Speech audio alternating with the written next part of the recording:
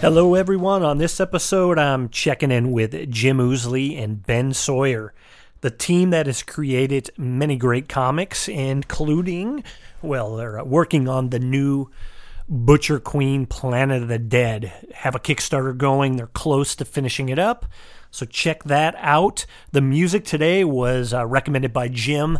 That's what gets him going in the morning, like listening to that heavy techno. Good stuff, man. I enjoyed it. Always love learning about new bands. Check out on Facebook. I have the KC Song of the Day. You can hashtag that. Just trying to introduce everyone to new music. Thank you to my buddy Dr. Mark Holland. If you are in the St. Louis area and you're needing any kind of chiropractic services, we've all been sitting. We've been in the house. Probably haven't been exercising that much. Haven't been stretching. You know, he can help you out with that if you're having problems with your back. Not a lot of us have been driving, so hopefully there hasn't been many car accidents out there. But yeah, Jim and Ben, great guys. Have known Jim for a long time now. Ben, just getting to know, but super talented. So I hope you enjoy the conversation. We connected via Zoom. I'm still figuring it out. So a few dropouts and everything, but overall I think you'll get the vibe and enjoy the conversation. Here they are, Mr. Jim Ousley and Ben Sawyer. Well, first to start this podcast here, I just want to say happy birthday to Al Pacino, who turned 80 years old. 80. Al, wow. You never know. He may be Amazing. listening and say, this is this podcasting magic with Sawyer and Ooze. I got to do that podcast. He's got to jump on the podcast. Maybe I'll get him one day, you know, but I don't know. That would be amazing, man. 80, I got to step up, man, because I don't know. He hopefully he'll be around to 100. I heard my mom was saying she saw that show Hunters and said it was pretty awesome. I did too. Yeah, I watched it. I really enjoyed it. The last episode is like you know, Inception levels of mindfuckery. Whoa! All right, very cool. Yeah. So all right, we're now explicit. Awesome. I was expecting that. So how are you guys? What's going on? We're good. We're just in the middle of this this Kickstarter campaign for Butcher Queen Planet of the Dead. Oh, hey, I just realized I'm on the wrong microphone. How about that? Oh, that now we're cooking. I like that sound. It automatically set to my webcam, so now we're good. Yeah, I had to do that the first time I used Zoom. Now, Ooze, your iPhone isn't shit now. You sound like crap. Now that Ben sounds great. No, you sound good, Ooze. You always sound good. Thank you, baby. Yeah. All right, so what were you saying? I interrupted you. I didn't have to say anything. I should have just switched it and not interrupted you, so I'm sorry. No, that's all right. We want people at home, if you're doing a Zoom meeting, click the little thing in the corner and make sure when you have a good mic, you're on the good mic. Keep the quality of the podcast. That's your webcam that's like 3 feet away. Yeah. So, Jimmy, you were talking about the new Kickstarter.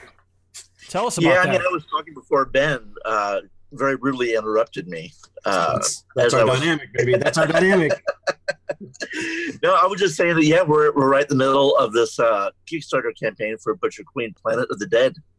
And it's going well so far. But as you know, Kickstarters, they're a lot of work and a lot of commitment. But so far, it's going pretty well. Very cool. And you have how much longer do you have? What's the end date? What's the deadline on this Kickstarter? Is it the 8th? No, actually the 14th. May 14th is the final day. So right. Yeah, it's, we're right in the middle of it, I think, right now, and we're at, I think, 63% or 64. 64. Yeah, that's fantastic. 64% funded. So yeah, nice. And hopefully we can keep pushing it. Yeah, that's the cool thing on those Kickstarters. A lot of times it's at the end you have a lot of people come swooping in. So I think being in the middle and being at that point, 64%, that's fantastic. Yeah, absolutely. With our experience, once you get past a certain percentile, it's pretty much guaranteed. You know, I'm not into jinxes or anything like that, but this is our third Kickstarter together. So yeah, we should feel pretty. We're not gonna relax, but we feel okay. You know what I mean? Well, definitely. You know, you got to keep the foot on the pedal, but you know, it doesn't. That's my problem too. Is that, like, you know, when you're doing one of these things, I can never relax. Like the Not at all. campaign is like it's never. But luckily, what's nice about this one is that when we did the first Butcher Queen series, we had to do it relatively quickly. I mean, we did our pitch, and then we had to get right to work on it while doing the campaign at the same time. With this one, with this new series, we really had a chance to develop the story more, make it as fun and exciting as we possibly could be, so that by the time we got to doing this portion of it, this campaign, we really have it laid out pretty well. And so it's been really nice being able to promote something that you pretty much know where it's going to land story-wise. And, Ben's doing really, really great work. This is like, I really think, I'm not just saying this because he's here, this is the best work that I've ever seen him do. It's really outstanding. Now we're I don't know what happened. I went through some sort of metamorphosis after the last book. So he's like a butterfly. He's like a butterfly flapping around saying, look how pretty I am.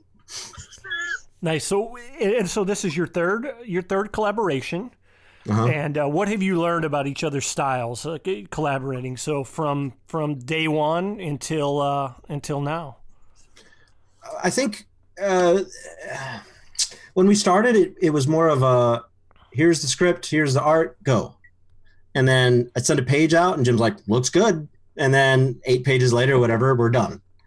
And then that's sort of, that went all the way through Dead Palace, actually. I just sort of took the page and made something out of it. But for whatever reason, Butcher Queen felt more ours than anything else we've done before. And I also think that so many of the stories in the Rough and Tumble, especially the Mephisto Burlesque, was so much of Jim's baby. You know what I mean? Like, this is something he's been working on for a long time, or it's scripts that have been sitting around, or it's something he's had in the coffers or something in the waiting. And then now we finally have the opportunity to make it, but now this is all fresh, like right now. So when something hits my head, I tell him basically right away. I was like, hey, this would be really neat if we did this. And about 98% of the time we're like, cool. And the other 1%, it's like, nah, I'd prefer if it went this way. And then there's that 1% time where we actually have words, but we'll leave that off camera. Very nice. And then you get, and then somebody's throwing the people's elbow, and you've got that's right. Some sweet chin music, as Mr. Bohannon said. That was a good hashtag for the last episode with him. Yeah. So that's amazing. Yeah, to have that, have that collaborative spirit and be able to come up with stories in that regard, come up with some art and develop a story around that is very cool. One thing that I find really cool what you're doing with the Kickstarter is you have it where certain pledgers at a certain pledge level, you're writing these people into the story with some dialogue. Talk about that. I mean, last time, I don't think that was for the first Butcher Queen. I mean, I had a little cameo. My likeness was in there, which I'm very proud of. But is this a new one for you guys? No, we actually did that, I think, in the first Butcher Queen series as well. And essentially what happens is we don't actually add characters to the already established. We take a character that's in there, and we sort of, if somebody wants to be that character, we model them, the aesthetics off of them. We model it off of them specifically. Okay. We don't it's kind of like a casting, Yeah. No, but we don't actually shove a new character in there, right, or anything like that. Right. Okay. Okay. Gotcha. So you just didn't notice, but they were there. If you've read the first series, the police chief that turns out to be on the overseers, the one that took the mask off at the end, and it was the police chief from the beginning. That guy was one of our guys. That was one of our paid to be in there. Yeah. So I guess in the first round, it's a pretty predominant character. Yeah, absolutely. But I guess the first time I didn't see. Now you're throwing on social media like, thanks to so and so, we're telling their story. So I think that's what threw me, because I don't believe I saw that the first round. Oh yeah, that's just something that I thought would be fun, because everybody's kind of stuck at home, and people just want to be, they're hungry for content and entertainment, and I thought it'd be just kind of fun. A fun way to approach the campaign to, at least people that I know that I'm connected to on Facebook. Yeah. write them their own little individual story that takes place in the world of Butcher Queen. You know what I mean? Okay, gotcha. No, and it stood out, man. It caught my attention. And then when it's fun. Yeah, it's very cool. Clever. You're a clever one there. Oh, get out of here. Uzi E. That's your rap name I made up for you, but I didn't schedule this meeting, so I shit the bed on that one. I thought that was going to be a good surprise, but no, didn't plan ahead. Didn't. I like it. It feels good. It feels right. All right. You know what? I'm watching you on Zoom, and you're right. You do resemble right now Mark McGrone. Mark McGrone. Mark Maron. Maron. Yeah, Maron. I'm doing the Mark Maron mustache here. Yeah, I like it. Yeah. Yeah, I wasn't going for that look, but hey, man, if that's what you have, that's what you have. Now, if I had his podcast audience, that'd be fantastic. But yeah, he's like one of the top 10 podcasts in the world, isn't he? He's like the godfather of podcasting. Yeah. He started really early. I think he has something like 1,000 episodes. Put one out every week for 10 years, 12 years. I mean, yeah, it's fantastic. Wow. Yeah, 1,115 episodes. I love the research. Yeah, it's just wow. Yeah, that's insane. He's very cool. Started in his garage, had the Barack Obama episode was really cool, where he had Secret Service on his neighbor's roof with sniper rifles. And it's like, yeah. Mark of course, Maron. He's been doing it for so long, too, that inevitably he has interviewed people that have died. Like Anthony Bourdain. Oh, yeah. Which was an incredible episode. And they're all like 3 hours long, sort of like Joe Rogan. They just sort of go, Oh, yeah, and then, yeah. Patrice O'Neill one was also hilarious. That was one of Patrice O'Neill's funniest bits was on the WTF podcast. So, yeah. I actually really enjoyed the David Lee Roth episode. Oh, I thought that was amazing. That was like a deep dive into his crazy psyche, and he's just a fascinating guy. And they had a great conversation, man, talking about, Cafe Wa in New York and the East Village and all kinds of stuff. It's crazy. Yeah, there's an interesting story. David Lee Roth's uncle. See, that's why I'll never be Mark Maron status. But it was funny, just stories about his uncle working. I mean, I guess his uncle knew some other big celebrities, and it was, there's so many good DLR stories, just abbreviate. Yeah, because he owned the Cafe Y, actually. Okay. His uncle, yeah. Yeah, cool stuff, man. I'll have to pick up that Maron episode. But back to talking about Sawyer and Ooze. So Butcher Queen, that was something that it took you to new levels. So you're working with a publishing company. So that was your first time. So now you guys are national. Is that correct? It was out there in stores for people to buy. We went to San Diego Comic-Con as guests, at a booth at the Red 5 Comics booth, and got to meet all kinds of people. And it's really been an eye-opener for us, and it's really been gratifying being able to get your work out there beyond your surroundings, your city. You know what I mean? Yeah.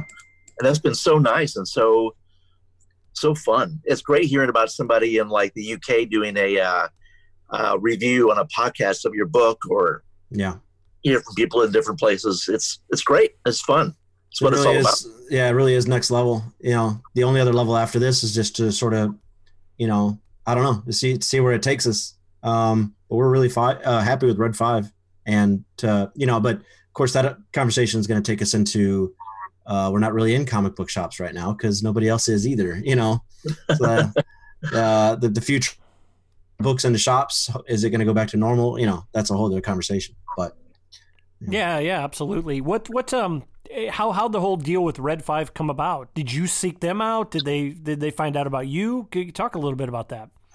So what year was that? 17? The 17 SDCC? It was Dead Palace year, I think. So 16. Yeah, because I think I skipped a year. Okay. Something like that. Anyway, so yeah, we took a Dead Palace sampler. I took a Dead Palace sampler to the show. I go to San Diego every other year, something like that, for the last 6 years, something like that, 7 years. So I've been 6 or 7 times. And I talk to everybody, IDW, Aspen, and the people that'll talk to you. Image and DC are like, go away. They don't want to talk to you. Image has like a Dropbox, which I think is just it says like Dropbox, but it's over a trash can, I think. But no, I'm kidding. This is that's liable. I better not say that. No, they they actually, a lot of their projects have come from Dropbox stuff, but open submissions, things like that. But DC and Marvel, I don't want to talk to you. But for the people that do want to talk, Red 5 was one of them, and it was almost immediate response. He's like, oh, yeah. No, yeah, we're going to work together, which is like the dream situation. That's always what you want to hear, right? Usually Dark Horse and IDW, they always have like something to say, like an editor's going to show you what you did wrong or give you some tips or some pointers or something. And Red 5 is just like, no, we're going to do something. And it started off with them wanting a sci-fi horror thing. And we wanted to just sort of retool the Dead Palace, but that spiraled into something else. And I'll let Jim take it from there since he sort of had the helm on that. But yeah, what happened was they actually wanted to take the Dead Palace and make a horror anthology out of that. But because of the nature of the book, the stories were different lengths and, different sizes and stuff. And so it didn't really work for a 4-issue series. And they asked us, what else do you have? And we said, well, we've got Butcher Queen, which there's a couple stories in the Dead Palace about her. She's a fugitive cop named Sid Kiowa. Kind of a cyberpunk future noir vibe. And we really like that character a lot. We like that world. And what do you guys think about working with that? And they said, well, that sounds great. Can you come back with a pitch in a few days? And so, we came up with a pitch and a storyline and pitched it to them a few days later, and they liked it. And we went to work, and it's basically been a lot of work and a lot of fun since that time. They're very, very supportive guys. We're really happy to work with them. Yeah, it was it was a long process, but it felt pretty easy. Once they decided they want to work with us, it was just finding the right thing, So when we pitched it, it wasn't like it really wasn't a push pull. They're like, okay, and then we went off with it. So yeah. And they, when Butcher Queen did, pretty well, and they asked, well, what do you guys want to do next? We said, well, we'd like to kind of continue doing Butcher Queen, at least for one more series, because we have some great ideas, and they were supportive of that. So that's what we're doing. Yeah. Whatever you want to do, guys. Okay, here we go. Yeah. So, yeah. Nice. Are there runs like 4-episode series? Is that how? I don't know much about Red 5 except Butcher Queen. I love it. Jim knows a lot about Red 5. I can tell you that a 4-SG run is pretty common. There's the standard format, I think, is probably 6 to 10 for like a graphic trade or whatever. But there's 4-issue runs all over the place. It happens a lot, especially with limited stuff with a limited audience, with limited overhead and stuff like that.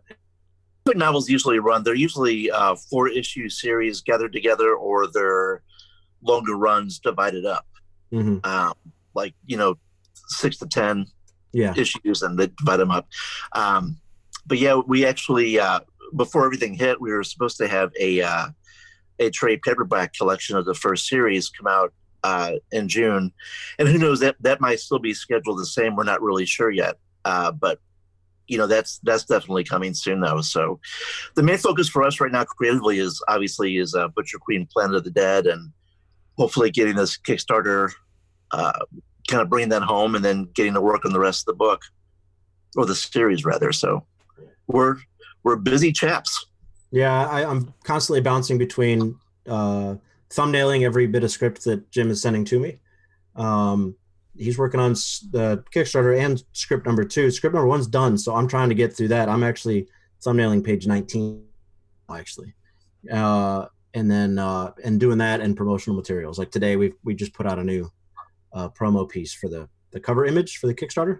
So bouncing between promotional material and getting the thumbnails done, so that once the Kickstarter is successful, we've done a large chunk of the work already.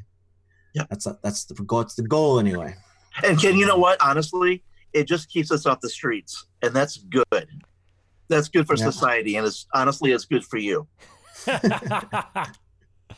No, I wish I could see you on the streets. I'm not saying anybody on the streets. I know. A few people taking a walk. I went down, grocery shopping. That's kind of bizarre in this current climate. It is. It's really weird. I've tried to stay away because inevitably, I guess I spend so much time at home that it's not that big of a deal. And I go grocery shopping, I have the mask, and then I get in my car and I take the mask off, and then I'm driving home, and like an idiot, I itch my nose. Yep. And like, oh, I mean, I took all these, I tried. Hours of precautions Yeah, all thrown these away. precautions. I've been at home for 5 weeks, a few walks. I call Oozley every now and then, and other friends, and then that one time I itch my nose, and then it's all over. And then I'll be living on the planet of the dead. You'll write about me in that book. You're like, well, he was a good guy, but he itched his nose after going to Schnucks. I've only gone up there.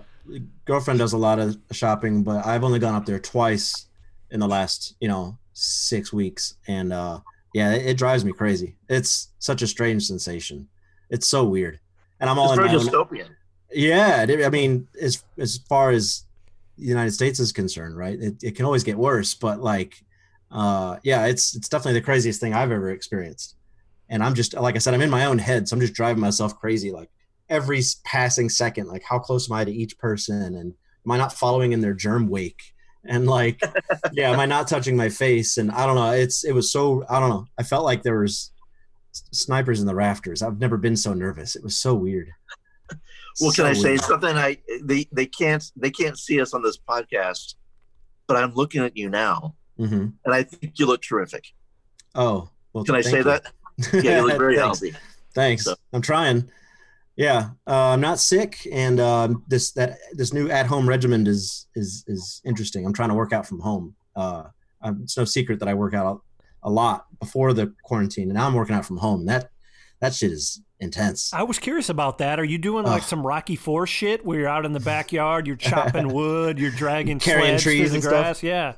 No, I should be. I have actually a tire, one of those big tires in the backyard, but for picking up and flipping and stuff. But no, I've got just a very simple calisthenic workout. It only takes like 10 square feet, if that.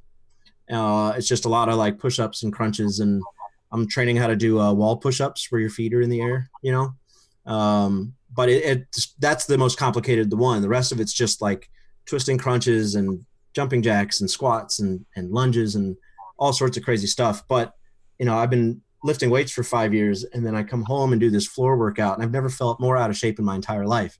I'm sweating to death. I'm wheezing. I'm falling over. So I've learned a lot about myself with this new routine. I was not in shape before. But I think when this is all done, if it ever ends, I'll be a lot more in shape than I was, I think. Yeah. Well, mixing it up is always good for the body. And those floor workouts, using body weight workouts, all that. Yeah, it's nice to mix that in. I've just been kind of probably the past year. I did that for a while. I worked with a personal trainer, and that was what a great experience that was. That really, really drove me. And then I've just been going to Planet Fitness and doing little things on my own, staying in shape and good until this. And now I'm just, I mean, hopefully I haven't lost it all after a few years being pretty consistent.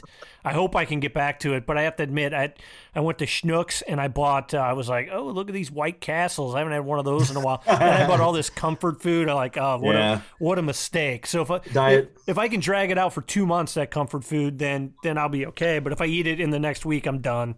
Yeah, diet's been my biggest hurdle.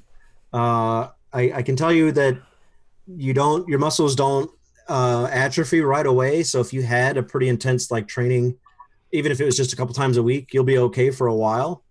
But getting back into it after a month or two is going to feel like starting over for sure. It's going to. My big thing, my kryptonite is when I go to Schnucks, I have to walk past the ice cream aisle because there's this Blue Bunny toasted almond fudge ice cream, and I cannot buy one of those big like quarts without devouring it that night. And it'd be gone in the morning. Oh, just one more bite. Oh, just one more bite. And before I know it, it's gone. Yeah. You have like an inch left from the bottom. You're like, well, I'm already here. Let me just, I'm going to save this for tomorrow. Yeah. I need to keep some room in the refrigerator for the boys and the wife, right. She wouldn't be happy if I just had one bite. So I have to finish it. It brings out the worst in me, that particular product. So I'm just avoiding it now at all costs. All right. Well, when I go back in 2 or 3 weeks, I'll look for that. And I see a dark living room lit only by the TV, and Jim with his feet on the couch and the tub between his feet, and he's hunched over it, and just the image of him just digging into it, only lit by the TV at like 3 a.m, hair doll down in his face, stubble. Man, you just described Saturday night without the hair in my face. Sounding like Gollum. It is my precious. Yeah. I can see myself, giving into it again, but hopefully not. So once that's done on May 14th, 2020, for those who are listening to this years from now, or, when it's in the future, we're trying to stay evergreen. We're trying to stay evergreen here. So what happens after that? Kickstarter goes, you get the funds. How long until we're going to see this book on shelves, or how long until the patrons, that's a different website, but the givers, or whatever you call them on Kickstarter. Backers, yeah. How long until the backers will see an issue in their hands? Well, right now, the book is scheduled, the first issue is scheduled to come out in October. Okay. That's when it's hitting, and that's when the series begins. So it'll be like October, November, December, January. Right. That could change, but no matter what, our backers will be seeing it first. They'll be seeing it before it hits stores. Mm-hmm. And that's kind of one of the benefits of being a backer. We're also, for people that back the Kickstarter, there's a big, and I was never really aware of this until recently, but there's a huge variant cover, just, army of people that love collecting variant covers. And we did that for the first series, and we're doing something kind of cool for this one. For anybody that backs Butcher Queen Planet of the Dead, they're going to get an exclusive to Kickstarter backers only Zach Howard cover of the first issue, which is really, really cool because it won't be anywhere. It won't be available at Red 5, in stores, anywhere else but our Kickstarter. And that's kind of a cool thing for us. That's super cool. Yeah. And Ben can talk about Zach Howard. He's they kind of know each other a bit, I think. And we met through a friend of a friend a number of years ago, and it was just a gradual. I think we played Halo together once, which was pretty awesome. And then I just would send him a Facebook or a Twitter or something, and then it would take him like 3 months to respond. That kind of professional relationship. Real long distance kind of thing. How you doing? 3 months later, oh, I'm fine. How are you? And then we'd start sharing pages from our books and stuff like that. And he would show me stuff before it even went on the shelves. And then it evolved into him telling me about things that, weren't even public knowledge yet. Like he told me about his Hellboy book about 3 to 4 months before it came out, maybe more than that. And he said, don't tell anybody, it's all under contract, but this is a dream job for me. And stuff nice. Like that. Yeah, pretty neat. So, it's sort of a mini mentorship. He's a really very sweet guy. He works with animals with his wife and all that stuff. And, but he's very tired from being in the industry for like 20 years. And actually he's done now. He's taken a step back. He's going to do personal projects and commissions, but he's done with published work. So, has been a sort of a mini mentor to me. And I am bad about taking information wholesale and just going, oh, I guess this is just how I changed my mind now or whatever. This is how I think because some person told me that. I try not to be that way. Mm-hmm. I try to take all the information and, pick and choose out what's best. But it's interesting to hear an industry veteran going, you don't need a publisher, just get your work out there. And then, as me and Jim have been struggling for 8 to 10 years to get into the industry, one of my mini mentors like, I'm out of here. But that's neither here nor there. It's just, just to point out the fact that, he and I talk a lot, and that's very much one side of the industry's argument. What's like having a nice so you have like a nice car that sits in the garage, and then once you get it out and start driving it, you still have that 200,000 miles or 150,000 miles. So you're low mileage right now, my man. At least maybe. Mileage is an interesting word choice there because, when it comes to grinding for something, people use the word mileage quite a bit, right? It's one of the people I follow on YouTube. He's a art teacher in a way, Ethan something. But he says it's not as much about mileage. It's about being specific. With art specifically, you want to study the masters, right? For some of my students, because I teach, they just do the same thing over and over and have been doing it for years. they draw anime or whatever. There's a message. Meeting has been upgraded. All right, cool. Oh, good. All right. Because so I'm a cheap bastard and don't have the big account. So thanks, Zoom. nice. Oh yeah, I wonder if they do that because of the thing.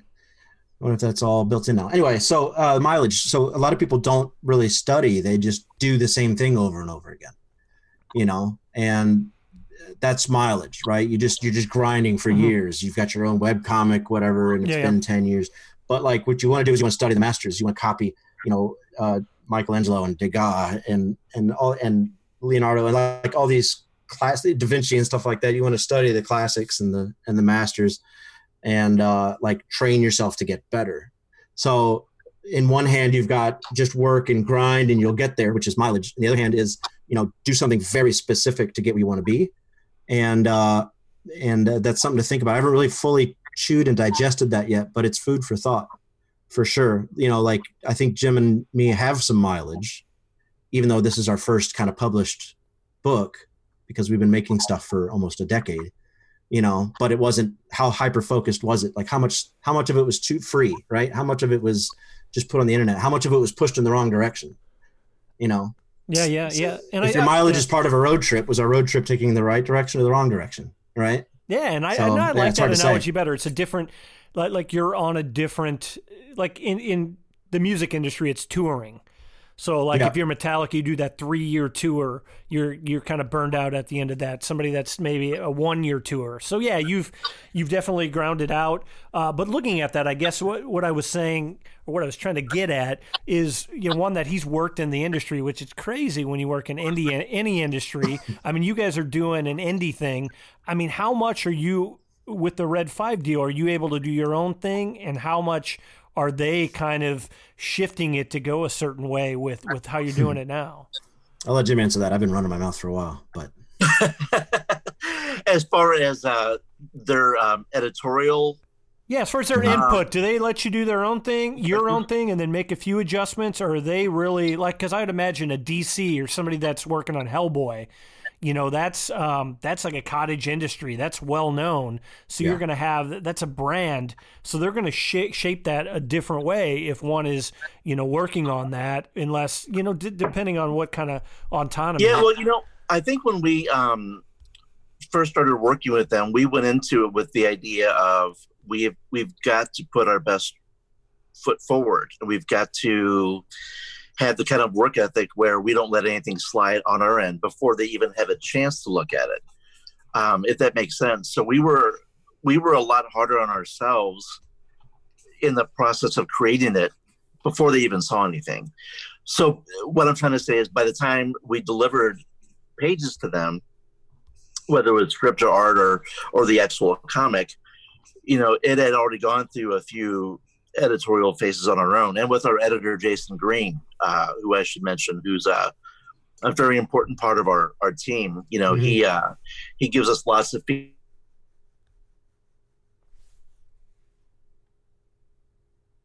Oh, I think my internet froze here. Hello. And we'll discuss that. So he's very important. So by the time it gets to them, it's pretty polished. I'm sure if they hated something, they would let us know. There's no doubt about that. And I know they've had feedback to other creators and stuff, but we try to give them our best from the get go. I never really thought of it that way. Maybe that is why they don't have much to say, because they don't. They're just like, good job, chaps, and we move forward. Yeah. But I also, from what I know, Jason's not like a Red 5 editor. It's somebody we've brought on to make sure that we're maintaining storytelling, cohesion, and grammatical, stuff like that. So he's on our side, if you will, But I know when you work at DC and you're given a DC editor, it is a working relationship, and you guys work together to create a stellar product, but they're like towing the company line, right? They've got a job to make sure that, like, if you was the standards, stuff like that. And I'm sure the editor's got somebody above them that they have to answer to. But this is a creator-owned thing, and I know that's probably different than Batman, obviously. And it does feel like we've basically got like complete creative freedom. So that's fantastic. And I think that's the difference in any industry between a huge corporation, someplace Sure. that's a little bit smaller. You're going to have a little bit more anonymity and Mhm. greater freedom when you're working with a smaller company. Right. Grindhouse versus, yeah, Big big city. publisher or something. Yeah. Very cool. And so then when did you guys start working together? Was it through Ink and Drink, Jim? Am I Yeah. correct with that? We met through Ink and Drink Comics, which is a great, if you're a writer or artist and you want to be published, Ink and Drink Comics is a great group of people. It's basically a collective of artists and writers, and they meet once a month, usually at was it Shafley's Tap Room? Yeah. It is now. It is now, yeah. But we met back when it was at Cicero's. Right. Yeah. And they meet once a month, and everybody kind of mingles, and they say, hey, I've got this story. Do you want to do the art for it? Or, hey, I'm an artist. Do you have a story you need art for? And people just kind of hook up and drink and, pair up and do stories. And that's kind of how I anyway, I don't want to, speak for Ben, but that's how I kind of learned more about comic book writing. And that's how Ben and I met. We met with Oscar and I were doing some writing together. We met Ben, and then Ben and I kind of branched off and just kept working together. What is the first thing we did? I think the first thing we did was the the romance Nice. book, the romance story, I think. Yeah. Yeah. It's still one of my favorites, Yeah, that's a really good. artistically and everything. I was really And that's messing in the around with my. rough Yeah, it is in the rough and tumble. I was really messing around with my style back then. I was trying to do this really simple, cartoony sort of look to it, and that story was sort of the apex of it, I believe. I've never been back to it since. I mean, I have a free webcomic called Blaster Master I finished a few months ago, and that's extremely cartoony. But what was the name of that story? I'm actually looking it up right now because I cannot remember. God, how can I not remember? The name of the story. I will tell you. The Great Pretender. That's right. Yeah, Yeah. I wasn't close anywhere, but yeah, it's a great story. Do we have that as a PDF that people can get? Are we still selling that? I don't know. How do people get a hold of that? It's actually, if you have Amazon Prime, you can read it on there. There you go. Yeah. That's awesome. So yeah, that's in the Rough and Tumble. It's anthology we put out. That was our first Kickstarter. It was, yeah. That was a action adventure comedy anthology, and it lot of holds fun. up really well. I'm still really proud of it. It's a fun book. Absolutely. And so you started with Rough and Tumble, and then so you had one story in that, and then you branched off a few years later for Dead Palace. Yeah, well, Rough and Tumble, we worked on the whole thing together. Those are all of our stories. Yeah, that's everything and we then- worked on for years that we decided to okay, gotcha. put in one anthology, and then we developed 3 or 4 more stories on top of that to add for new content. Mhm. Yeah. And then we did the horror anthology, The Dead Palace, which people really enjoyed. That really did well for us, like when we would go to conventions and stuff. Was it? Yeah. Yeah. And then we went off to then Butcher Queen came after that. And that's where we're at today. That's where we're at today. So now we have the Butcher Queen Planet of the Dead. Yeah. That'll be coming to you soon. But so the Kickstarter, is there anywhere that they can go? What's the best way to find the Kickstarter? For somebody that may not know you and that's just listening to this and like, oh, I want to get this book.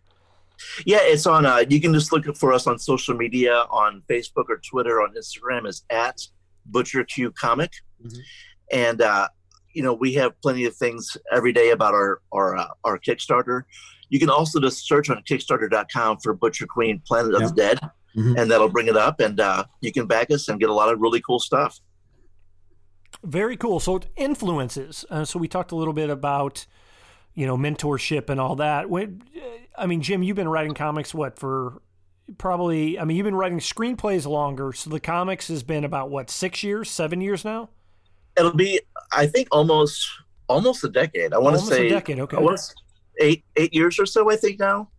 Ben, correct me if I'm wrong, but something like that. That's about right. Yeah. It's close enough.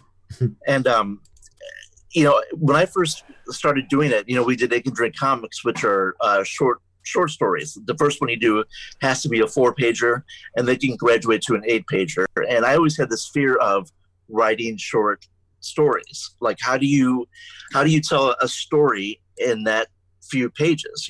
And they really helped me get over that fear and learn how to do that. And it was really fun and really exciting once you learn how to do it, And so it's just about taking baby steps and going sort of level by level, like the Butcher Queen series we did last year. That was my first series I ever worked on, like a full 4-issue series. Mm-hmm. And that was a learning experience. And now it feels so great to be able to have an idea and know where you're going with it and how to accomplish it, how to give it a beginning, middle, and end that's satisfying. And it's such a great way to express yourself, and it's I love collaborating. And when you're working on comics, it's all about collaborating. You're working with an artist. They're coming at it from a different perspective. And it's really, really fascinating. And I love it. It's the most fun thing I've ever been able to do, I think. And that includes music and acting gigs and stuff. I think comics are just so much fun to work on. Yeah, we went from 8 pages to 88 pages. Yeah. Yeah. Right. It's a big jump. And what comics did you guys enjoy reading growing up or now even? Growing up was Marvel, DC, and Image, of course. More Marvel for sure, and then DC just sort of stole me away completely.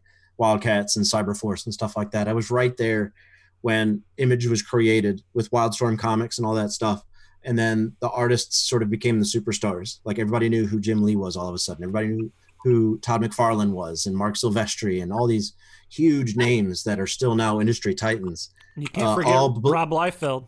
Rob Liefeld, of course, all blew up and became superstars when they split off and made their own company. And I was right there. And that's right where I was like, it became obvious that being an artist was a job.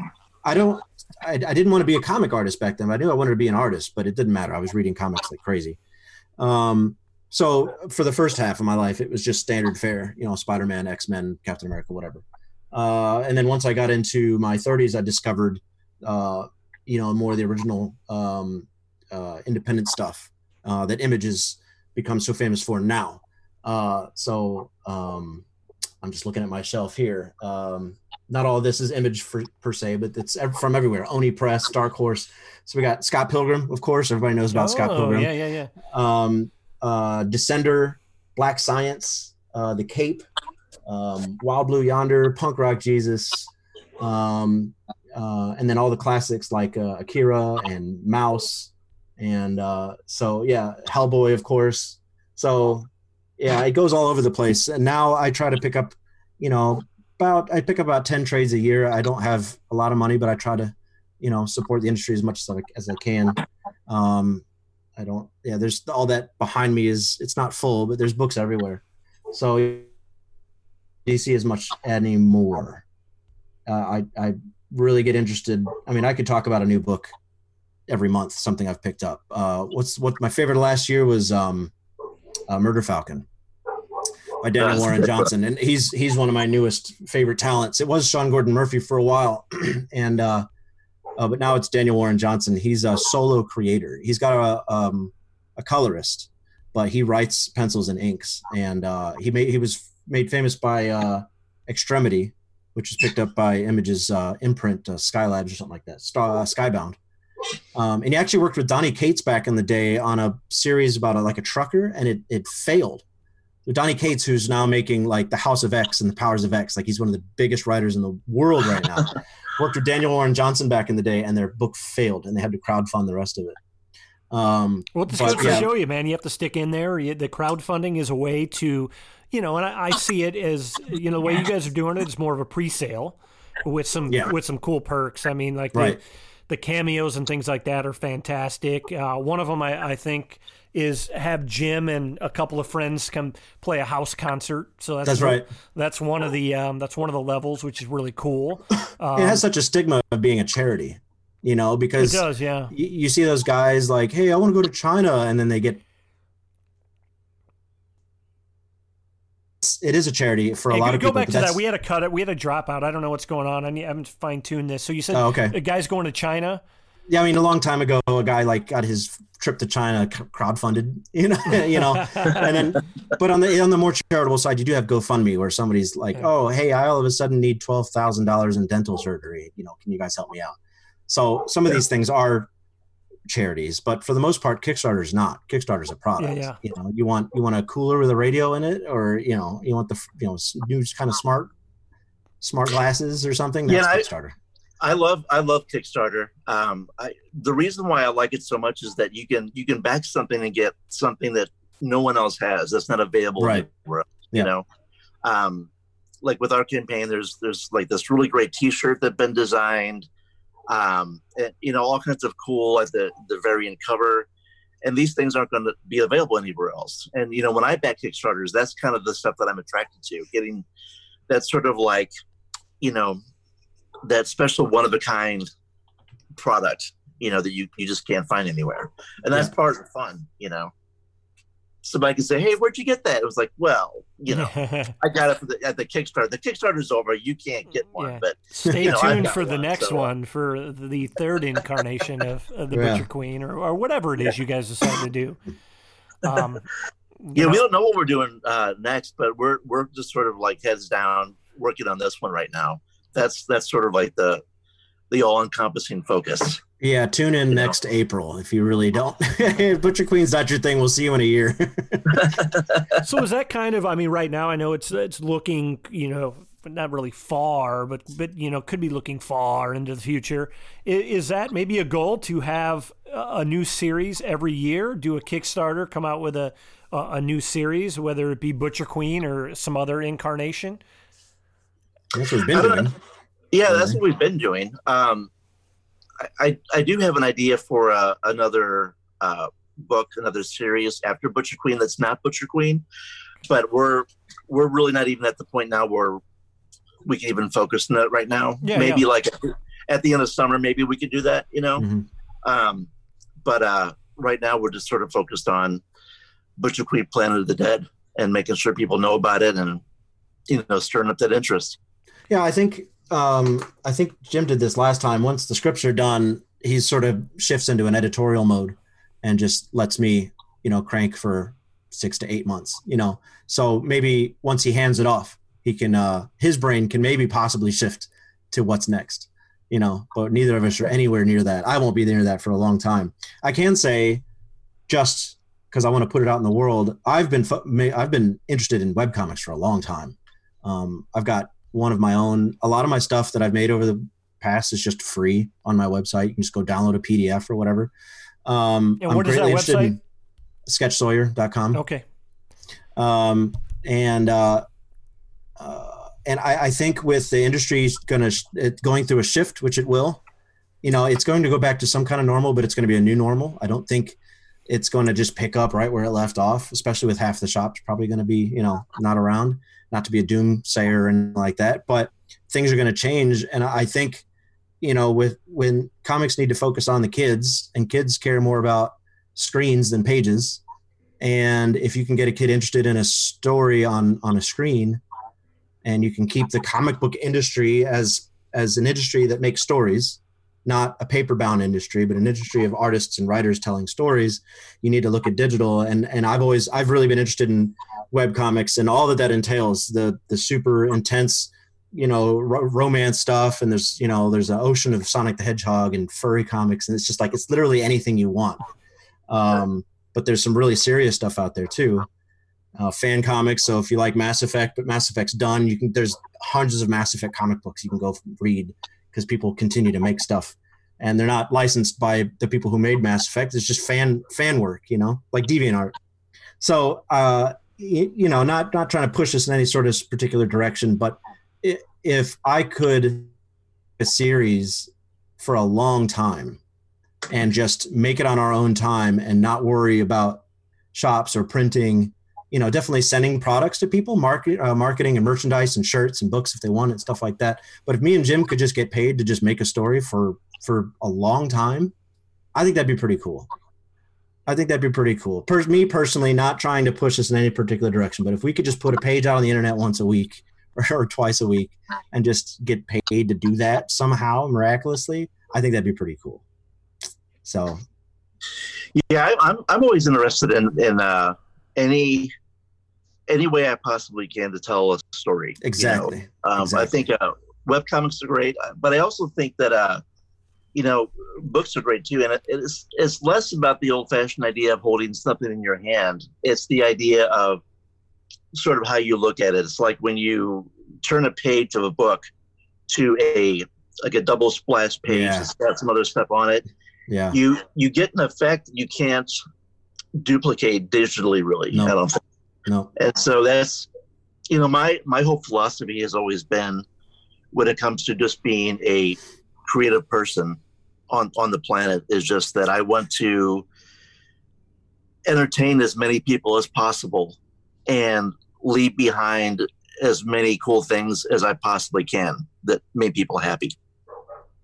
And for me, it's a very, very simple, probably naive philosophy, but it's sincere. It really is the way that I feel. And I think however you can, traverse that, whether it's print or digital or both, maybe one story is digital, one story is print. I love the idea of making art for many different audiences, many different groups of people. I think that's an important thing, especially in the current environment. And I'm not speaking specifically about the current pandemic that we're going through. That will get better, and we'll go back to something similar that resembled normal before. But I'm just talking about all the sort of political division and everything else. I think art really does bring people together. It's the one thing that, whether it's sitting in a theater or a cinema or two friends reading a book, it's one of those rare opportunities you have to experience and feel the same thing, And I think as a society, I think that's pretty important. And look how many people are bonding over Tiger King right now, right?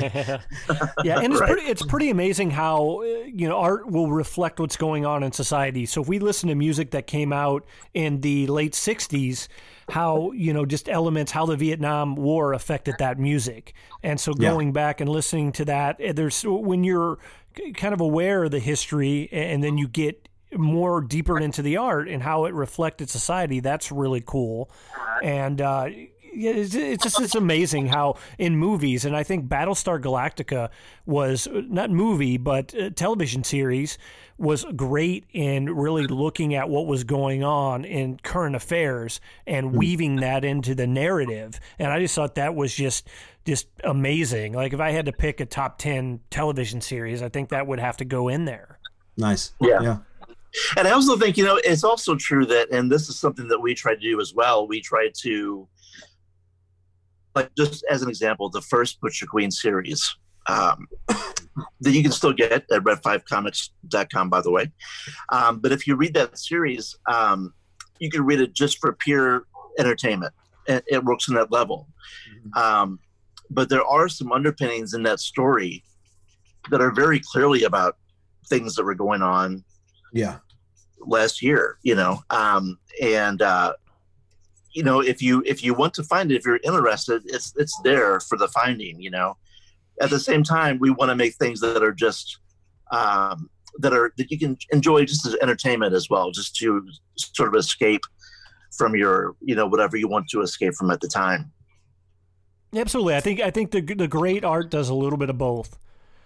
And I need to go back and binge the first Butcher Queen because I read them as they came out, and so I need to go back and just have that binge effect and revisiting it. So a lot of times when you revisit a work of art And I'm sure there's going to be so many things, especially after this conversation, that I pick up that I didn't pick up the first time.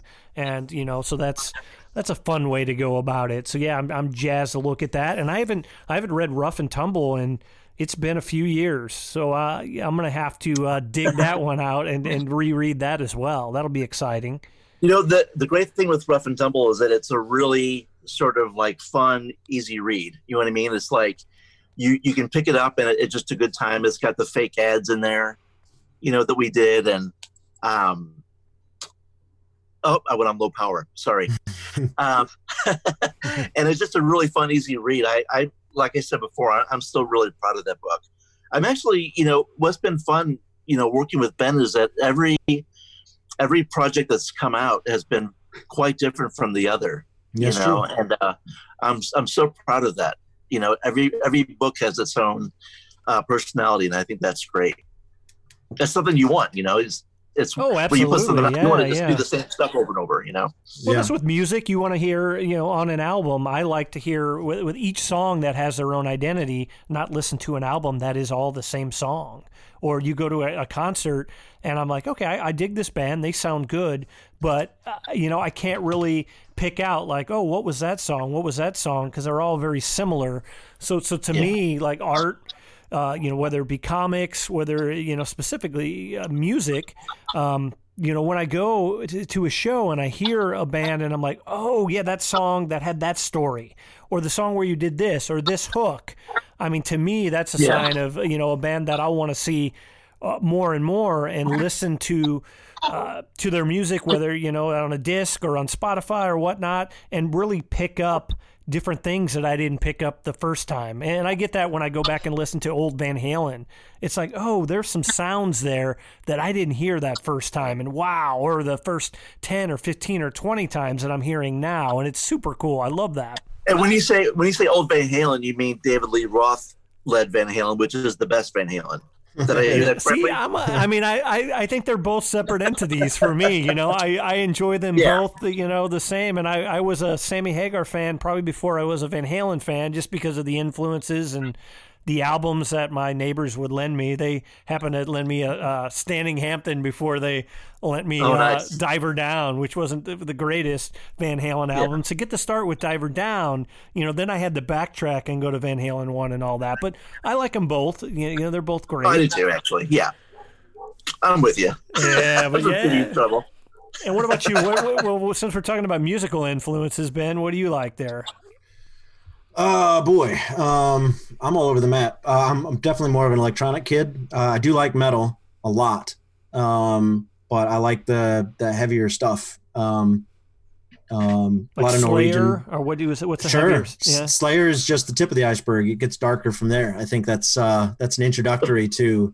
I do death metal and black metal and a lot of progressive like Norwegian metal and stuff like that. That's dark. That's some dark shit. It can be. I like there's a trend of the last few years where stuff is going back to sort of the glam rock with the high operatic vocals and stuff like that. So there's a band I just discovered called is it Unleash the Archers, I think it's called. That's a cool name. It's great. But it's all about war and dragons and stuff like that, obviously with a name like that. But it's very a lot of vibrato in the vocals, there's no growling at all. It's all singing and very operatic. So that's the metal side of things. Yeah, I love the operatic metal. I mean, Nightwish, they're one of my favorites. So Nightwish is great. You'd love Unleash the Archers, though, for sure. I'm gonna check them out. I love to hear about new music and learn new bands that I haven't discovered. That's fantastic. When me and Jim went to Chicago for a signing last year, for the whole trip, we listened to a guy named Devin Townsend, who did a metal band back in the day called Strapping Young Lad, but he went on to produce his own music since then. He's a bit all over the place. His music goes everywhere from sounding like Dream Theater to Mr. Bungle. Like, it's just completely bizarre. Music without boundaries. It really is. But he's got this real crazy operatic voice, crazy instrumentality. And then his patented sound on his Wikipedia is called a wall of sound. And he just hits you with like 20 different instruments. And and symphonic stuff. Yeah, Devin Townsend is a trip. His two latest albums are extremely great, but then I listen to all the dubstep and trap and all the electronic dance music and house and all that stuff too. I love that too. Do you guys listen to anything to inspire you when you're drawing? Is there anything that might inspire your drawing style, Jim? When you're writing, or do you kind of just go with a blank palette and just see what flows, and kind of stay away from any external sources? For me, I sometimes use it to, kind of put me to a different place. Like it could be like a movie soundtrack. Like I really enjoy like a lot of the 80s horror movie soundtracks. Very, synth heavy, moody. Yeah. John Carpenter, yeah. John Carpenter making his own music. But sometimes, like Amon Amarth, I'll listen to them sometimes just to have a wall of sound, as Ben mentioned earlier, just to have something to work against. And sometimes I just work in silence. But there's no specific thing, just whatever I feel like that day, So no rituals in your writing? You sacrifice a chicken or something? Do we want to talk about this? Well, I need some exclusives, Jim. I mean, you're not... I'll just put it all out there then. I've got an 8x10 of Ken. Whoa, hey now. Casey, and I put out there, light some candles. I put on some Yanni, but I play it at half speed. And that kind of I put some incense in the air and a little patchouli. It's great. It's my treat. You know what I mean? That's well, that is why your work is so good. I guess that's why I've loved your work so much over the years. And it must be like everything after we met, after Bloodfest Club. Yeah. I love all your work. So pre, that's just crap. But actually, I first learned about you, Hooch and Daddy-O, because I knew Henry Abler, and so Hooch and Daddy-O was like the first, like, who are these guys? They're doing some cool things. And then it was, a few years later, and we were, did that whole speaking thing at whatever college that was. Was that like Truman University or something? That was Truman. Yeah, Truman University. Yeah, that was fun. Yeah, it's cool. So it's nice that, you bum a ride from somebody to save on gas, and then here we are, this friendship since. That was a fun time, man. That was the first time we actually got to hang out and talk for a long time, and yeah, that's how we became friends. It was cool, man. Right? You just meet somebody you for the first time, and you go on a 2-hour car ride, go to this talk, and I don't know if we came right back or if there was like some hotel magic in there. I don't even remember. I don't even remember how that worked. Ken, there was some hotel magic. Come on now. It cracks me up talking to you, Mr. Jimmy. Anything you guys want to end on? I'll put in the in our show page in the thumbnail. I'll put all the links and everything, and I'm going to use that wonderful picture from I guess was that from Dead Palace, the thing we did in Ed Brown's basement. Was that a promo for that was Dead Palace, wasn't it? Or was that Rough and Tumble? That was Rough and Tumble. Yeah. Oh man, I'm getting old, and it's like everything is like it's like it's like a blur. Okay, so Ralph, so that was that long ago, Rough and Tumble. Okay, wow. Yeah. So I'm going to use that photo. I may have to, but I think the crazy thing is I have that like 1x1 thumbnail, and I think Ben is on this side and Jim's on the opposite side. So right. I'm going to have to cut out Oscar and Ed and like work some Photoshop, and no offense to them. It's just, it's a 1x1. Come on. It kills me.